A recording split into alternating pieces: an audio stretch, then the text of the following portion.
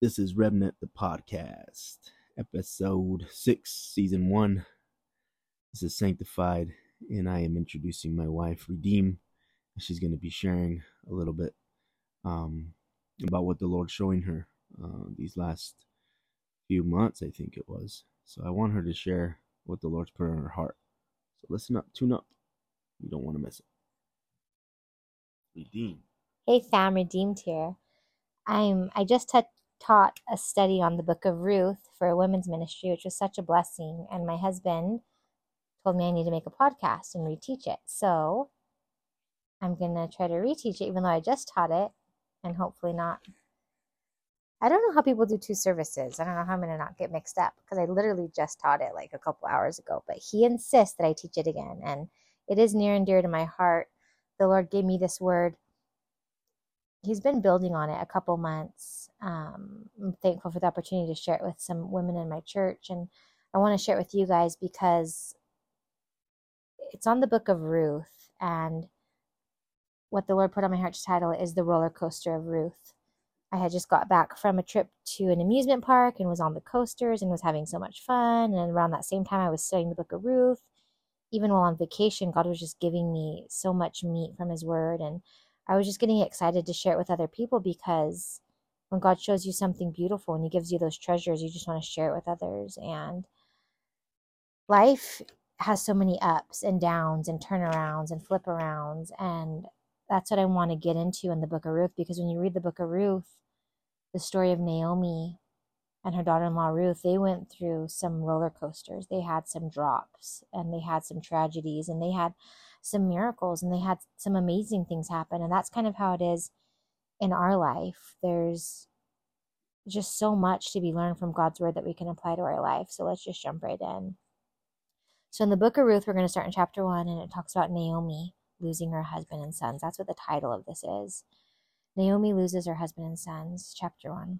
In the days when the judges ruled, there was a famine in the land. So a man from Bethlehem in Judah, together with his wife and 2 sons, went to live for a while in the country of Moab. The man's name was Elimelech, and his wife's name was Naomi, and the names of their 2 sons were Mahlon and Kilion.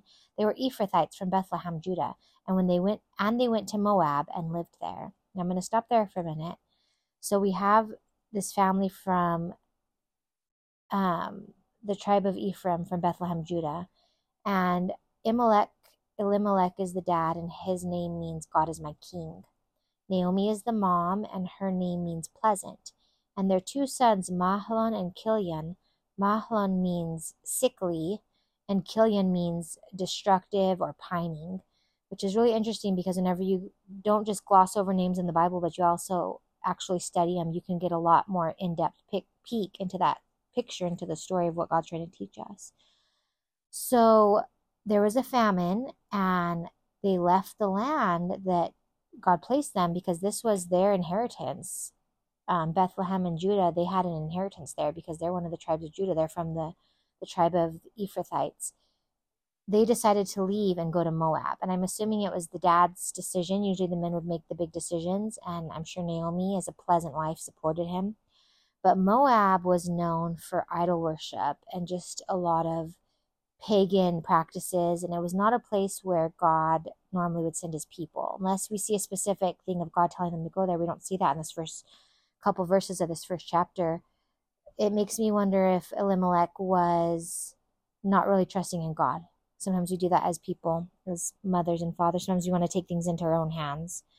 Oh no, there's not enough money. Let's do this or let's do that. And then it ends up causing more trouble and more turmoil, because we're going to see some more crazy things happen after they get there. But they leave God's land and go to Moab, and they live there. And now Elimelech, Naomi's husband, died. So now she's there, a single mom, in a foreign land where she doesn't have her family support system. And it's a bad scene. It's not the place that worships, the God of Israel. This is a whole different culture. And it says she was left with her 2 sons. They married Moabite women, one named Orpah and the other named Ruth, after they had lived there about 10 years. Both Mahlon and Kilion also died, and Naomi was left without her 2 sons and her husband. That's verse 3 through 5. So now Elimelech dies, She lets her sons get married to two Moabite women. Remember, different culture, whole different religious system. And then her two sons die after they'd lived there about 10 years. No baby. So then they have to suffer with infertility. Another tragedy. It's like trial after trial, like drop after drop in the roller coaster of life. Husband dies. Okay, try to get these two, Moabite women for her sons, thinking, okay, we're going to build a happy life. No babies, no grandbabies. 10 years passes. Then both of her sons die. I'm assuming within short proximity to each other. And now it's just Naomi and her two daughters-in-law. All of a sudden, it's like one thing after another. When Naomi heard in Moab that the Lord had come to the aid of his people by providing food for them, she and her daughters-in-law prepared to return home from there. With her two daughters-in-law, she left the place where she had been living and set out for the road that would take them back to the land of Judah. Interesting, the word Bethlehem means house of bread. And if you think about it, they left the house of bread because there was a famine, and they went to a different place where they were hoping to receive food, but they've just experienced trial and tribulation after trial and tribulation. And now Naomi is going back home because she heard that there was food there, that I guess the famine was over. So they head back to the land of Judah. Verse 8, then Naomi said to her two daughters-in-law, go back home, each of you, to your mother's home. May the Lord show you kindness as you have shown kindness to your dead husbands and to me. May the Lord grant that each of you will find rest in the home of another husband. Then she kissed them goodbye, and they wept aloud and said to her, we will go back with you to your people. But Naomi said, return home, my daughters. Why would you come with me? Am I going to have any more sons who could become your husbands? Return home, my daughters. I am too old to have another husband, even if I thought there was still hope for me. Even if I had a husband tonight and gave birth to two sons, would you wait until they grew up? Would you remain unmarried for them? No. My daughters, it is more bitter for me than it is for you, because the Lord's hand has turned against me. At this, they wept aloud again. And I'm going to stop right there. We're at verse 14. So Naomi released her daughters-in-law. She said, girls, you're still young. You can build a life. Go home. Go back to your land. And the daughter said, no, we'll stay with you. And she said, what for? You need to build a life. I have no hope anymore. You guys go and start a life. And they wept aloud, and Orpah kissed her mother-in-law goodbye. But Ruth clung to her. Now the name Orpah means stiff-necked, and the name Ruth means companion or friend. And the way you pronounce it is actually root, like R-O-O-T, root. And it's spelled R-U-T, and it means companion. And I think that's really interesting, again, how names have such a deep meaning in scripture and in real life. I encourage you to look up what your name means. And they wept. Orpah left. Ruth wanted to stay. She clung to her. She hung on to her. Look, said Naomi, your sister-in-law is going back to her people and her gods. Go back with her. But Ruth replied, don't urge me to leave you or turn back from you. Where you go, I will go, and where you stay, I will stay. Your people will be my people, and your God, my God. Where you die, I will die, and there I will be buried. May the Lord deal with me, be it ever so severely, if even death separates you and me. When Naomi realized that Ruth was determined to go with her, she stopped urging her. We get a glimpse of Ruth's devotion and dedication. She truly was a companion and a friend. She knew that if she sent her mother-in-law back without any offspring, what a shame it would be to her. And also there'd be no one to provide. Naomi is older in age now. She can't go out and get a job or work the land. And Ruth knew that she would need her for survival. I mean, from the scriptures later on, we can see that Ruth was still beautiful and young and able to get a husband. She could have went right back to Moab, to her family, and, lived a lush, luxurious life, but she wasn't focused on herself. I see that Ruth actually had a relationship with the living God, because she says, your God is my God. Your people be my people. We can see her developing that relationship with the Lord, probably through her mother-in-law's example, because she's so devoted and so compassionate to her mother-in-law's needs, and she wants to go with her, and I know God's going to honor and bless that. So when Naomi realized that Ruth was determined to go with her, she stopped urging her. So the two women went on until they came to Bethlehem. When they arrived in Bethlehem, the whole town was stirred because of them, and the women exclaimed, can this be Naomi? Don't call me Naomi, she told them. Call me Mara, because the Almighty has made my life very bitter. I went away full, but the Lord has brought me back empty.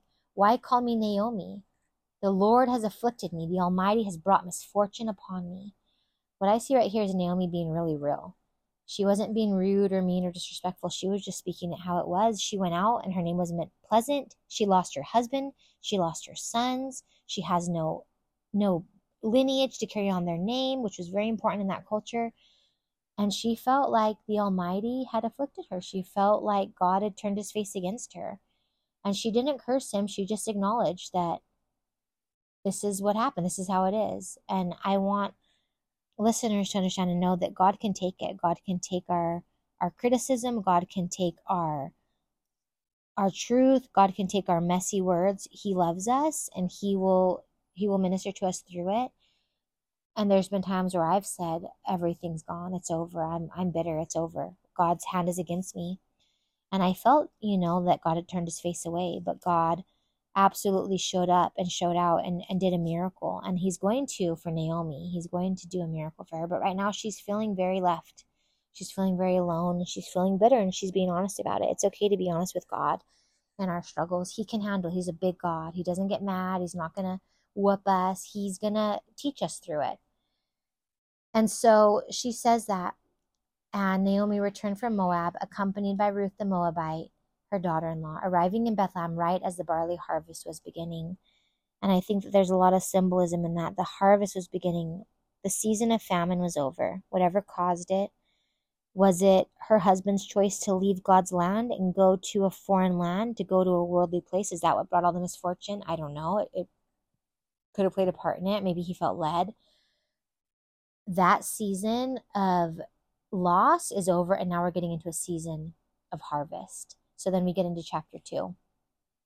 I want to make some notes on chapter 1 though before we go to chapter 2. So the roller coaster of Ruth, whenever you go up the roller coaster, it's like click, click, click, click, click, click, click, click. And I know whenever I'd go up, I'd start praying, even when I wasn't a believer, because you realize, oh my goodness, I'm putting my life in the hands of this 18-year-old kid that's operating this thing. And we beg, we're like, God, don't let us die on this roller coaster. Let it work, and the intensity of the moment. And then it drops, and we're like, oh my goodness, what was I thinking? And you think you see your life flashing before your eyes. And then you have these loop-de-loops, and it's like, what is going on? And everything's shaking up inside of you, and you feel just completely at loss and confused. And then it's actually enjoyable, and you're gliding. You're like, this is actually really fun. And that's how life is. There's these drops, and there was famine in the land. Then they relocated in Moab, pagan idolatry. This is a land of idolatry. God's word forbid that. Then her husband dies, drop after drop after drop. Whenever bad things happen, don't they happen? They say, oh, it always happens in groups of 3. I don't know about 3, sometimes 4 or 6, but it's always more than one. It's always multiple things that happen in my life and in my people in my circle's life, and I'm sure in your life. It's one thing after another. Then her husband dies. I mean, some of us have not experienced actual physical death of a spouse, and some unfortunately have, and I'm sure the pain is unbearable. Many of us might have not experienced a husband dying, but we've experienced our love dying or our marriage dying, because sin brings death. The Bible says the wages of sin is death.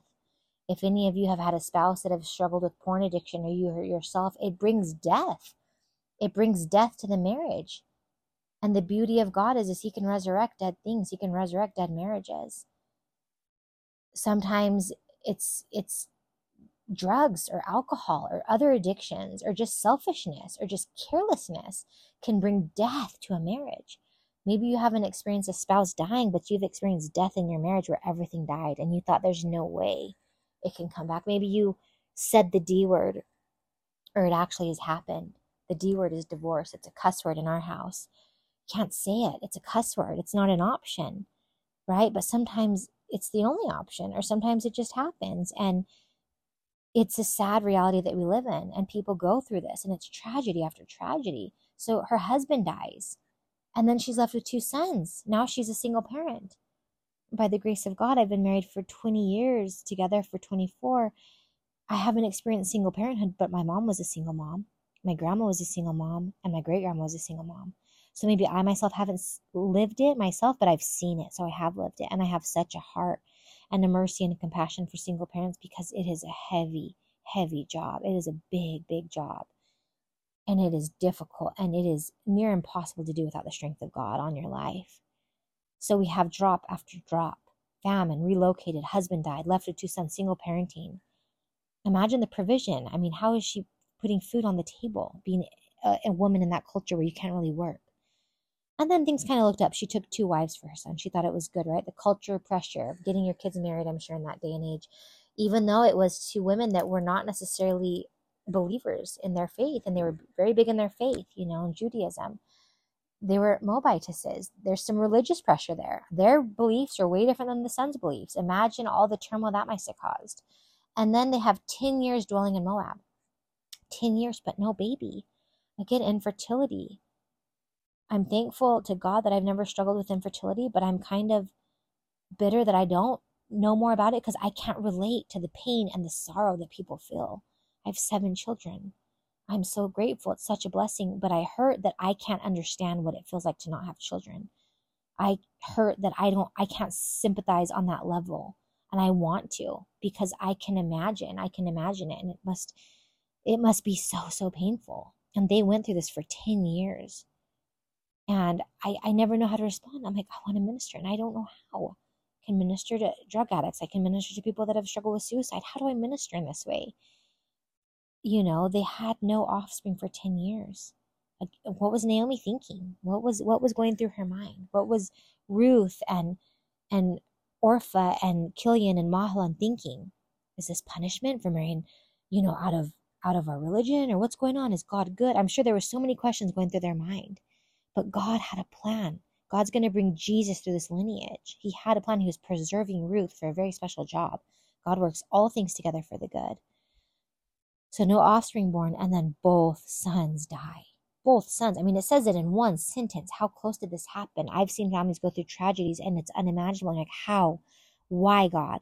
Why do bad things happen to good people? Why do bad things happen to good people? How could you allow this? And it makes us question God's goodness. Let's be real. It makes me question God's goodness. And I know how good God is. And I'll scream it from the mountaintop. But I'll also question it from my bedroom. Why did you allow this, God? Why did you allow this? Now there's this loop-de-loop on this roller coaster. Naomi's going back to the homeland. It's like a full circle, right? It's a 360. She's going back to the land of Judah. Why? Because there was provision, it says. There was food in Bethlehem, the house of bread. And then Naomi releases her daughter-in-laws. She could have pulled the manipulation or the guilt trip. Girls, you have to stay with me. I need you. You need to provide. Sometimes as women, we want to manipulate, and men too. Manipulate and try to get things our way. She didn't manipulate. She released. She said, girls, you can go back to your homeland. Go back to your family. Go back to your gods. I'm not holding guilt above you. You need to come to church with me. You need to. We don't have to manipulate as women and as moms. We can trust in God. Naomi trusted in God, and she released her daughters-in-law. One left and one stayed. That was an up and a down. Orpha, which means stiff-necked, she left. Ruth, which means friend and companion, stayed. How interesting. Be careful what we name our children. Really pray over those names. And then we see her name change when she went and presented herself. When you go back to your old family or friends or your old church, where is it? Where have you been? It's been so long. What's been going on? After a divorce or after a death, you have to go back and face everyone. And it's heavy. It's hard. And she said, don't call me Naomi, call me bitter. She was straightforward. She was real. She bore her heart. She didn't put on a fake face. And I think that's beautiful. I like that she kept it real. She says, I went out full in verse 120, and Yahweh brought me home empty. Do you see how she says God did it? She acknowledges his sovereignty. She doesn't curse him. She just acknowledges, Yahweh brought me home empty. She still believes in God. She didn't turn her back on him. But I'm sure she's confused. And there's times where we will acknowledge it and we might be confused, but you know what? We can acknowledge God's sovereignty. He knows what he's doing. She says, the Almighty has afflicted me. And she returns. And what's beautiful is she brings back Ruth. And I'm thinking, this woman is a Moabitess, but now here she is in God's land, ministering to God's, people, Naomi. Salvation, restoration, transformation. If anything good that I can see coming from all the ups and downs is Ruth's just salvation, her transformation, her knowledge of the one true God. Is everything's changed in her. She said, your God will be my God. She has faith. That's beautiful. That is the ultimate gift. I always think if my trials and tribulations can lead to someone's salvation, praise God. That is the ultimate reward. Is knowing that someone now knows Christ and will be with him for eternity.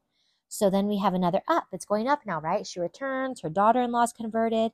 They're at the beginning of the harvest. God's timing is so intentional. It's a time of feeding, a time of abundance, a time of provision. God will show you he's going to take care of you. And then we get into chapter 2 where Ruth meets Boaz.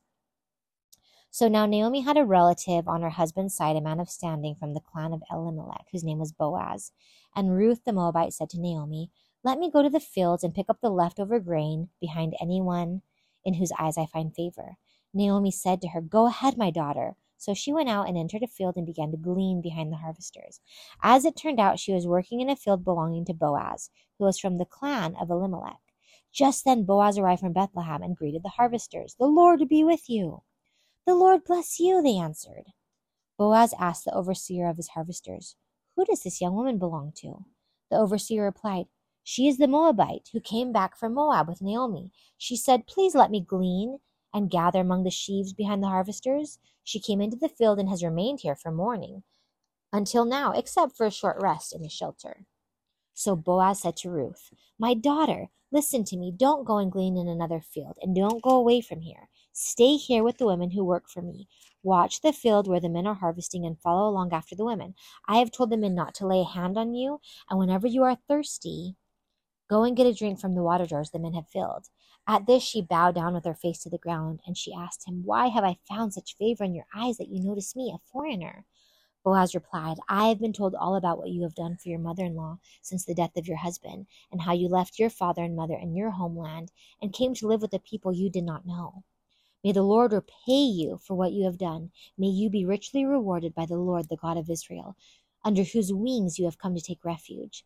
"May I continue to find favor in your eyes, my lord," she said. "You have put me at ease by speaking kindly to your servant, though I do not have the standing of one of your servants." At mealtime, Boaz said to her, "Come over here and have some bread and dip it in the wine vinegar." When she sat down with the harvesters, he offered her some roasted grain. She ate all that she wanted and had some left over. As she got up to glean, Boaz gave orders to the men. "Let her gather among the sheaves and don't reprimand her. Even pull out some stalks for her from the bundles and leave them for her to pick up, and don't rebuke her." So Ruth gleaned in the field until evening, and then she threshed the barley she had gathered, and it amounted to an ephah. She carried it back to town, and her mother-in-law saw how much she had gathered. Ruth also brought out and gave her what she had left over after she had eaten enough. Her mother-in-law asked her, "Where did you glean today? Where did you work? Blessed be the man who took notice of you." Then Ruth told her mother-in-law about the one at whose place she had been working. "The name of the man I worked with today is Boaz," she said. "The Lord bless him," Naomi said to her daughter-in-law. "He has not stopped showing his kindness to the living and the dead." She added, "That man is our close relative. He is one of our guardian redeemers." Then Ruth the Moabitess said, "He even said to me, 'Stay with my workers until they finish harvesting all my grain.'" Naomi said to Ruth, her daughter-in-law, "It will be good for you, my daughter, to go with the women that work for him, because in someone else's field you might have been harmed." So Ruth stayed close to the women of Boaz to glean until the barley and wheat harvests were finished, and she lived with her mother-in-law. So right here, we're getting a glimpse into her meeting with Boaz, the kinsman redeemer. Now, something that's so beautiful is Boaz found favor with her. And we don't see any example of him trying to find a romantic relationship. And this is a word to the single woman out there. Boaz offered her protection, provision, and prayer before any romantic relationship was established. He blessed her and he honored her. This is a man of integrity. This is the type of man, if you're single, that you need to have. And this is the type of man that your husband can become if you're married. Continue to pray and minister and just get in the word together. But he offered her protection, provision, and prayer. He blessed her. He barely met her. You can see what kind of man this is. What a good and godly man. This is an example of Christ. Boaz, the kinsman redeemer, is an example of Christ to the church. And we're going to see that as we get in deeper to the book of Ruth. But he blessed her and he honored her. So we see Ruth meet Boaz. This is another up. Like, of all the fields in Bethlehem, this was a divine appointment. Nowhere in scripture do we say she was sent to this field. She just went out to find a field, and that just happened to be the field she went in. And it happened to be a close relative of Naomi's husband. And this is huge in that culture because there's some land that needs to be redeemed that belongs to this family lineage. And there's no baby, there's no child, there's no offspring to take this land. So this is God working in an amazing way. So Boaz is a kinsman redeemer out of all the fields she goes to. divine appointment. He's a good, godly man of integrity. And Ruth desired to glean. She went there with the desire to glean. She went there to pick up the leftovers. She was satisfied. She wasn't complaining and crying and saying, moaning and bemoaning. She said, I'm going to go. I'm going to work hard. I'm going to get some food for me and my mom. What a woman of God. She desired to glean. And Boaz noticed Ruth. He had already heard about her. The city was already talking about Naomi coming home with this Moabite, his daughter-in-law. And she had already caught the attention of the town. God's light and love was already gleaming from her. Ruth found favor with Boaz. These are ups, ups, ups. They're just up on this roller coaster. Life is good. And Boaz saw her loyalty and faithfulness to her mother-in-law. That was beautiful to him. A man of integrity is going to find godliness attractive. He saw that and thought, wow, what a blessing. He found favor on her because of her faithfulness and loyalty to her mother-in-law. What a godly woman. And I just love that he blessed her and honored her in such a way that he offered that protection, that provision, that prayer before asking for anything in return. Later on we see he's surprised that she would even consider him as a potential for a husband. He's like, what? You would consider me? He had pure intentions. He was a godly man. And this is to the godly men out there. Keep having pure intentions. Keep walking with Christ. God will show you the right one at the right time. Just like God's going to orchestrate things together in this story, in this historical account, to bring them together. What an awesome thing that God is doing here. So now we're going to get into chapter 3, which I didn't get this far when I was teaching at church because I was trying to keep it under 20 minutes. So we're going to go longer on this one. Chapter 3, Ruth and Boaz on the threshing floor. One day, Ruth's mother-in-law, Naomi, said to her, my daughter, I must find a home for you where you will be well provided for. Now, Boaz, with whose women you have worked, is a relative of ours. So she had been working there for a while. Nothing was rushed here. It's just like one day, Naomi had this intuition. And she said, tonight he will be winnowing barley on the threshing floor.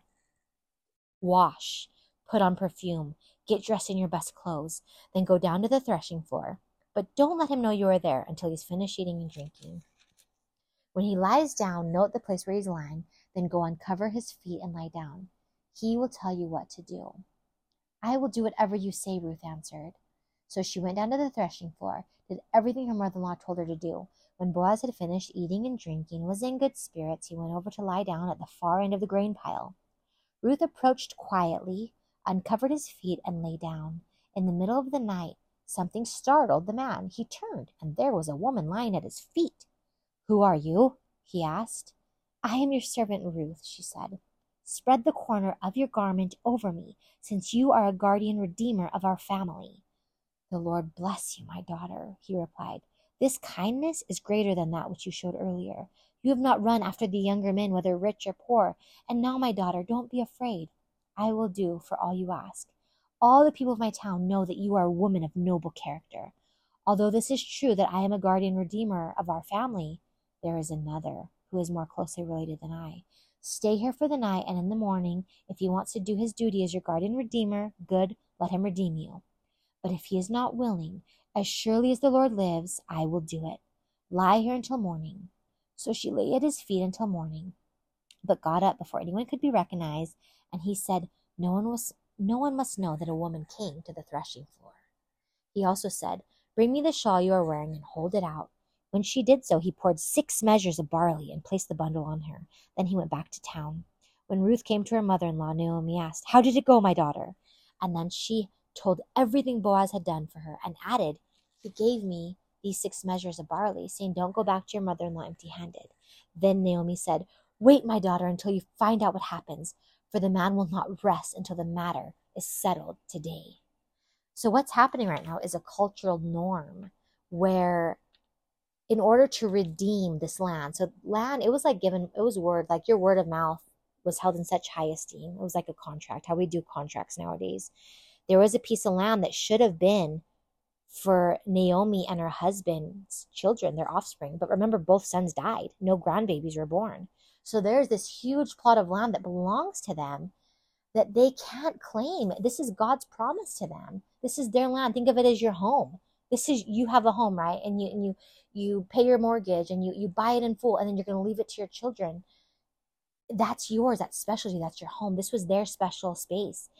And in order to get it, it had to be redeemed.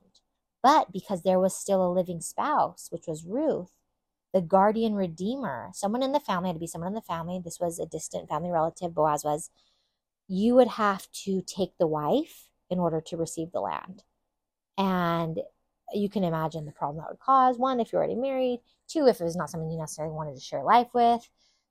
Three, she was a Moabitess. There's strict laws in Judaism to not marry outside of, your religion.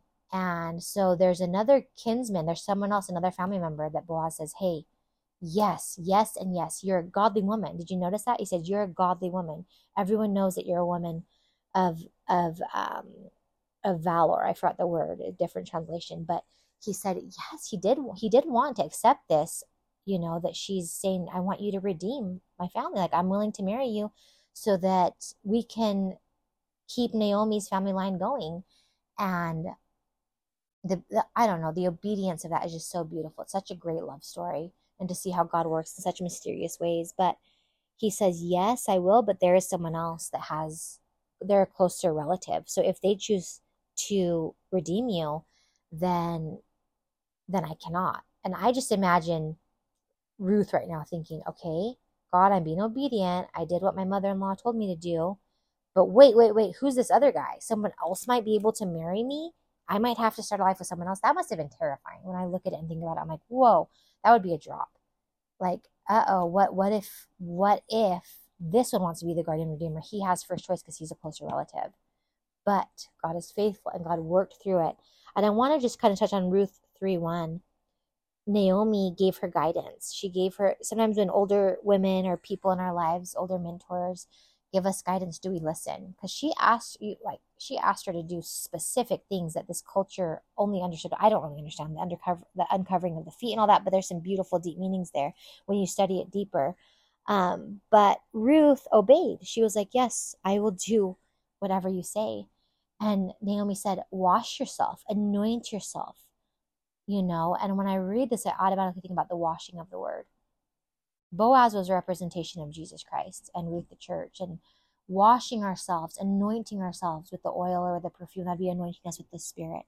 Washing ourselves. This is so important in surviving the roller coasters of life, the ups and downs. We need to be washed in God's word.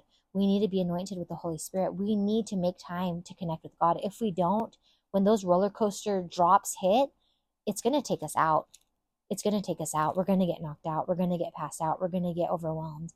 But if we are in God's word, being washed, if we're in the anointing of his Spirit, there's going to be a fresh strength and a fresh blessing there. And so that really stood out to me when I was reading Ruth 3. And she says, go down to the threshing floor, uncover his feet, and wait. Wait. Sometimes God calls us to wait when we're walking in the promises. Maybe it's been tragedy after tragedy, and you're like, when are things going to get good, God? And he says, wait. Trust the Lord and wait, because it will be worth the wait. She waited. It says she came softly and laid down. It reminds me of that scripture where it says, like the worth of a gentle spirit, just having a gentle and quiet spirit. She came softly. She didn't come brashly. She didn't come seductively. She didn't come wildly. There was nothing sexual about this. This was very pure. This was very culturally appropriate. And she came softly and lay down. And it says Boaz was surprised. He was surprised. He was not expecting this. He wasn't thinking this. And it says he blessed her and he acknowledged her as a virtuous woman. His intentions were not ill. He did not take advantage of the situation. He was completely pure in his intentions. And he even acknowledged that she was a virtuous woman, which is so awesome because this is a man of God, and he acknowledges she's a virtuous woman. And it's such a beautiful love story to see how God works, even after tragedy, after tragedy, after tragedy. Okay, and then he sent her and he gave her a large amount of barley. And he's going to be so clever and so intentional the way he goes and approaches the situation. Naomi said he's not going to be able to rest until he takes care of business today. And I think that's so cool to see that he was like, wow, God, look what you're doing. Like he went right to the town gate, and we're going to jump into chapter 4. Meanwhile, Boaz went up to the town gate, sat down there just as the guardian redeemer he had mentioned came along. Boaz said, come over here, my friend, and sit down. So he went over and sat down. Remember, this is the other guy that can be snatching up Ruth and the land, right? Boaz took 10 of the elders of the town and said, sit here. And they did so. Then he said to the guardian redeemer, Naomi, who has come back from Moab, is selling a piece of land that belonged to our relative, Elimelech. I thought I should bring the matter to your attention and suggest that you buy it in the presence of these seated here and in the presence of the elders of my people. If you will redeem it, do so. But if you will not, tell me, so I will know. For no one has the right to do it except for you, and I am next in line. I will redeem it, he said. I love how just nonchalantly he's like, hey, there's some land, you want to buy it, you can have it. If not, hey, I guess I'll pick it up. He's so clever. He's so intentional. I love it. I'll redeem it, he said.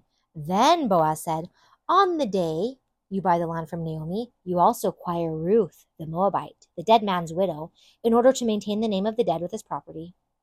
Very curtly, he says, okay, by the way, you also get a wife. At this, the guardian redeemer said, then I cannot redeem it, because I might endanger my own estate. You redeem it yourself. I cannot do it. Now, I imagine if Boaz approached it a different way, this would have looked different. Boaz was very clever. He was very discerning, and God used it. And I just think it's so neat, because I don't know why the guardian redeemer said he would endanger his own estate. I was studying it, and some portion said because she was a Moabite, and that was seen as a sin, that he was worried that he would just forfeit his own estate. Some other suggestions were he already had a wife. Can you imagine the drama that would cause? He just realized, no, I do not need a second wife, or I do not need this woman as a wife. You can have the land.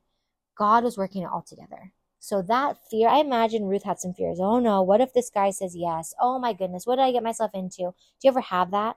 God, I obeyed you. I did what you said, but now everything's going south. This is really sketchy. What's going to happen? God always comes through. God is so faithful. He will work it together. Now it says in verse 7, now in earlier times in Israel, for the redemption and transfer of property to become final, one party took off his sandal and gave it to the other. This was the method of legalizing transactions in Israel. So the guardian redeemer said to Boaz, buy it yourself, and he removed his sandal. I love that this is not just a storybook. This is a historical book. You can learn so much. It's so rich with culture. It's so rich with wisdom. These are actual accounts. These things really went down. Like, this is how they made, deals. They would take off a shoe. Like, what do we do to make our word good? We shake hands, we sign a contract. Like, this was their way of doing things, and it's just so fascinating to me. There's so much depth and meaning when you really get deeper into it. So he removed his sandal. Verse 9, we're in chapter 4. Then Boaz announced to the elders and all the people, today you are witnesses that I have bought from Naomi all the property of Elimelech, Kilion, and Mahlon. I have also acquired Ruth the Moabite, Mahlon's widow, as my wife, in order to maintain the name of the dead with his property, so that his name will not disappear among his family or from his hometown. Today you are witnesses. Then all the elders and the people at the gate said, we are witnesses. May the Lord make the woman who is coming into your home like Rachel and Leah, who together built up the family of Israel. May you have standing in Ephrath and be famous in Bethlehem. Through the offspring the Lord gives you by this young woman, may your family be like that of Perez, whom Tamar bore to Judah. The people are blessing him. No one's saying this is weird or sketchy. I know in our culture, we're kind of like, wait, what? Like, she's marrying her late husband's relative? Like, how wrong could you be? This is Jerry Springer stuff. I mean, we look at it different because of our culture. Now, this is a norm in their culture, and this is very honorable, this is very pure, and this is very good because of the way this culture was laid out. And the people of the town, it was a beautiful thing. They were encouraged. They were blessed. They pronounced a blessing on Boaz. He was such a man of integrity. He had such a good reputation, and so did she, barely rolling into town. And everyone knows that she's a woman of valor. So we get into verse 13. We're at the end stretch. Stick with me. Naomi gains a son. So Boaz took Ruth, and she became his wife. When he made love to her, the Lord enabled her to conceive. Remember, she was 10 years barren, plus more after her husband passed away.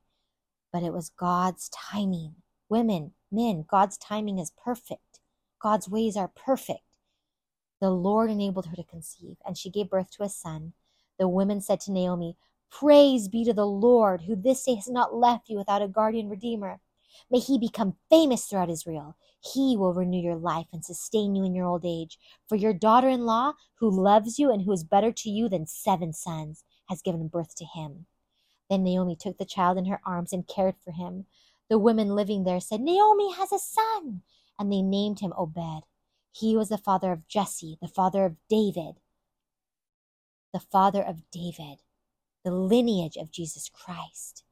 And then it goes on to the genealogy of David. This then is the family line of Perez.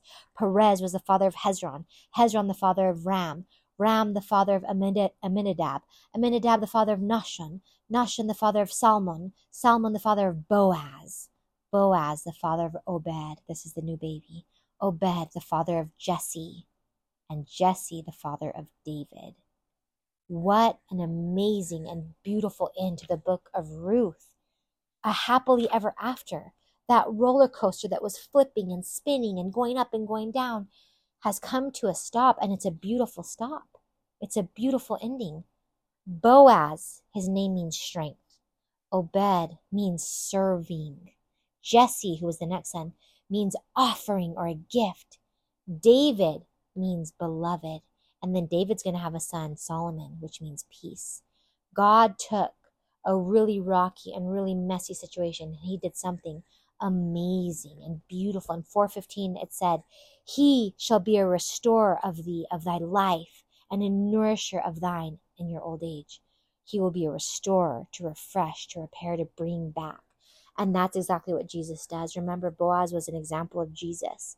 He redeemed what was lost. There was hopelessness. There was no hope. It was over. But then Jesus came into the scene. He brought life.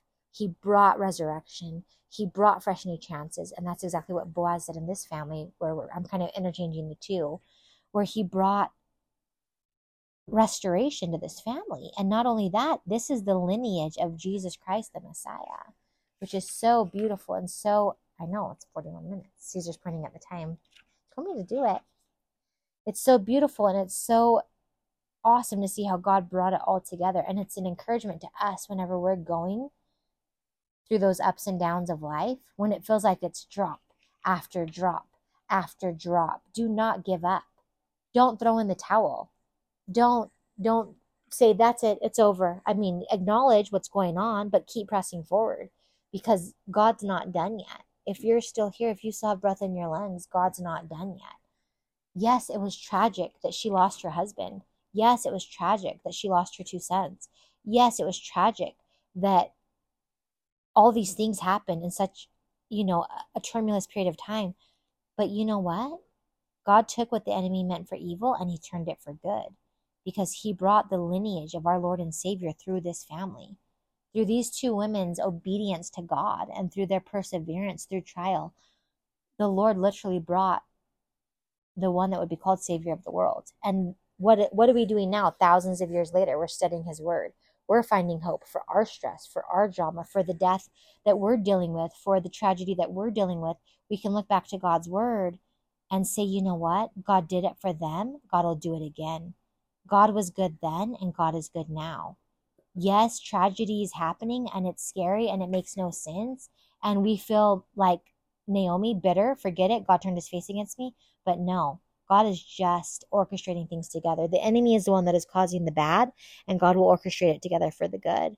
So hold on to your faith. Hold on to your God. Feel your feelings, but don't stay in them. Scream your prayers out. Don't hold them in. Let God know how you feel. He's a big enough God. He can handle it. And he will come right back and show you his goodness and show you his mercy. It's not going to change his mind if you yell a prayer at him. He's not going to change the whole course of history. His will is his will, and his will is to prosper you, to bless you, to bring you good, not harm. His will is for you to have a hope in the future. And it's so important that you persevere through whatever trials you're going through, just like Naomi and Ruth did, and see what God is going to do. See what beautiful thing God is going to birth out of the adversity. Yes, it's painful. Yes, it hurts. Yes, suffering is never easy or fun. But guess what? Jesus suffered. Jesus got whipped and scourged on the cross. He didn't deserve it. That was completely unfair. Guess what, guys? Bad things happen to good people. The most goodest, purest, holiest creature to ever walk this earth, our Almighty God, in the flesh, Jesus Christ, some really, really bad things happened to him. And you know what? He rose again, and he said that we will rise again. So when you're going through those trials and tribulations, I want you to be encouraged that better days are coming, and don't give up. The roller coaster might make no sense, and it might be flipping and turning and churning and throwing you all over the place, and you think you're going to just be done, but it's not done. God has something good in the end. So keep pressing forward, keep seeking the Lord, wash yourself in his word, anoint yourself with the oil of the Spirit, get into fellowship, get into worship, put good things in your ears and eyes, turn on the podcast, listen to Christian radio, because we need that so that we're prepared when those ups and downs of life come. I love you. God bless you. Let God be glorified through your afflictions. Praise him through the troubles. I encourage you.